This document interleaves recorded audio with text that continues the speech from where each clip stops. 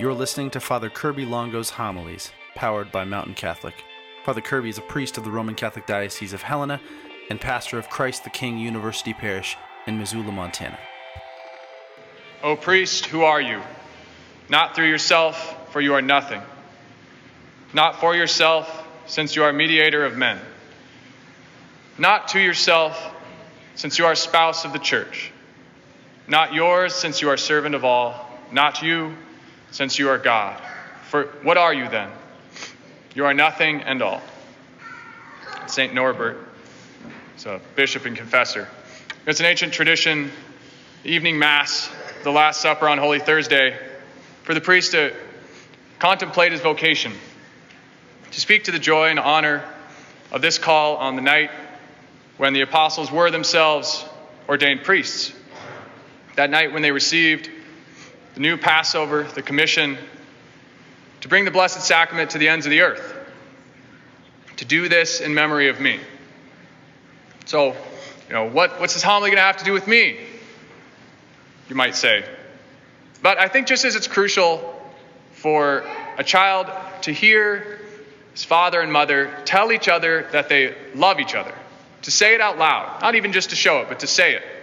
I believe it's important for you, for the faithful of the church, to hear me speak of my love for the priesthood and the church, and for you. So the past 5 years of my life have been incredible. I can't imagine being anywhere else, doing anything else. And the only part that maybe has sort of sucked has been me, I feel like the guy, and we all know this guy, who, kicked way beyond his coverage and wakes up every morning and wonders why the girl hasn't dumped him yet, But, why would God ever call me to be a priest? And I think that, but then I sit down and I actually pray, and, perhaps that overwhelming profundity wears off a little bit, and reality sets in, and the reality is better. Many of you went to the movie last night about Father Stu, priest of our diocese, and I had the honor of being at Carroll kind of right when he was in his prime as a priest. Well, he's only a priest for 4 years, so that was whole time was his prime, I guess. And I had the honor of serving at the Mass at the Easter Vigil, the cathedral, when his family came into the church. And after that Mass, he just said to me simply, this is the reason that God called me to be a priest. He can do whatever else he wants with my priesthood, but this is why he called me. So God asked Father Stu to give up everything to become a priest for a handful of people. And why not? We say and we believe that if there's only one man or woman in the world, Jesus would have died for them. So if anyone here were the only sinner who needed to be saved, Jesus wouldn't have changed a thing. So it shouldn't surprise us if God himself is willing to give his life for one soul.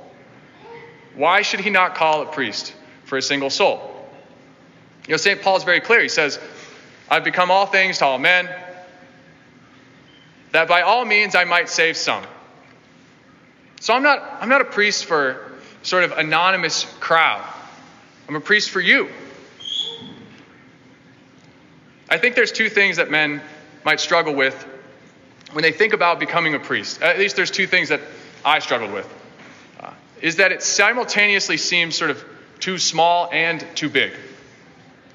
It's too small. This guy, his whole life, his job is literally just to pray, celebrate Mass, hear confessions, talk to people, sit with people as they talk, sit with people as they, at the end of their lives, as they die. His evenings consist of talks, dinners with different families every night, hanging with college kids and talking. He sends emails, he returns calls, he writes thank yous or fails most of the time to write thank yous. I'm sorry about that. He gets comfortable in one place, then he gets moved to another place. And then he gets moved to another place, and then he gets moved to another place, until by the end of his life he might know thousands, tens of thousands of people pretty well.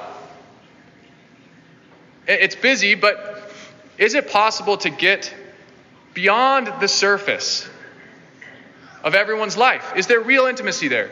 And then you dig a little bit deeper in, and then it seems too big, too overwhelming. Each day, every single day I celebrate Mass. Who am I to speak the words, this is my body, this is my blood, and to expect the Lord, to know that the Lord is actually going to show up, that the Holy Spirit's going to descend and turn this bread and wine truly into the body and blood of Christ? Who am I to speak the words, I absolve you of your sins, with any sort of authority? Why can I sit there with someone as they die and say confidently, by the authority which the Apostolic See has given me, through the holy mysteries of our redemption, may God release you from all punishments in this life and the life to come. May he open to you the gates of paradise and welcome you to everlasting joy. Cardinal Mercier, when he spoke to his priests, he would tell them, priest, in accepting your office, you've given the people a right over you. So let the Lord tell you daily, you're a priest, but this is my priesthood. You're a shepherd, but this is my flock. Woe to you if you do not lay down your life. So I was out on the streets and kind of stumbled upon a little mini tent city. And I wandered up to a man who was obviously kind of stressed and angry. And he yelled, kind of not at me, but in my general direction, for a little bit, and then suddenly he kind of recognized, he just saw my collar and he stopped in mid-sentence and he just said, you a priest? And I said, yes, I am. I didn't know what to expect. And he said, I'm Tonaglini. That's my name. And I say, you're my priest. Do you get that? Do you understand that? You speak for me. So what am I to do in the midst of something which at first glance is so mundane and yet with deeper examination is so unbearably big? All we can do is turn to the Lord in the gospel. We serve as we've been served. We try to die to ourselves each day that we might be a bit more Christ in the world. With the life I've been given, how can I not be a saint? And yet I'm not. But God willing, I will be.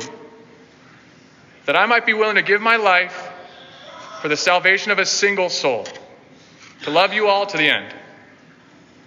And then perhaps, when my days in this world come to an end, I come before the Lord in judgment, then Tonaglini will look out from heaven and he'll see me and say, hey, he isn't much. That's my priest. And once he spoke for me.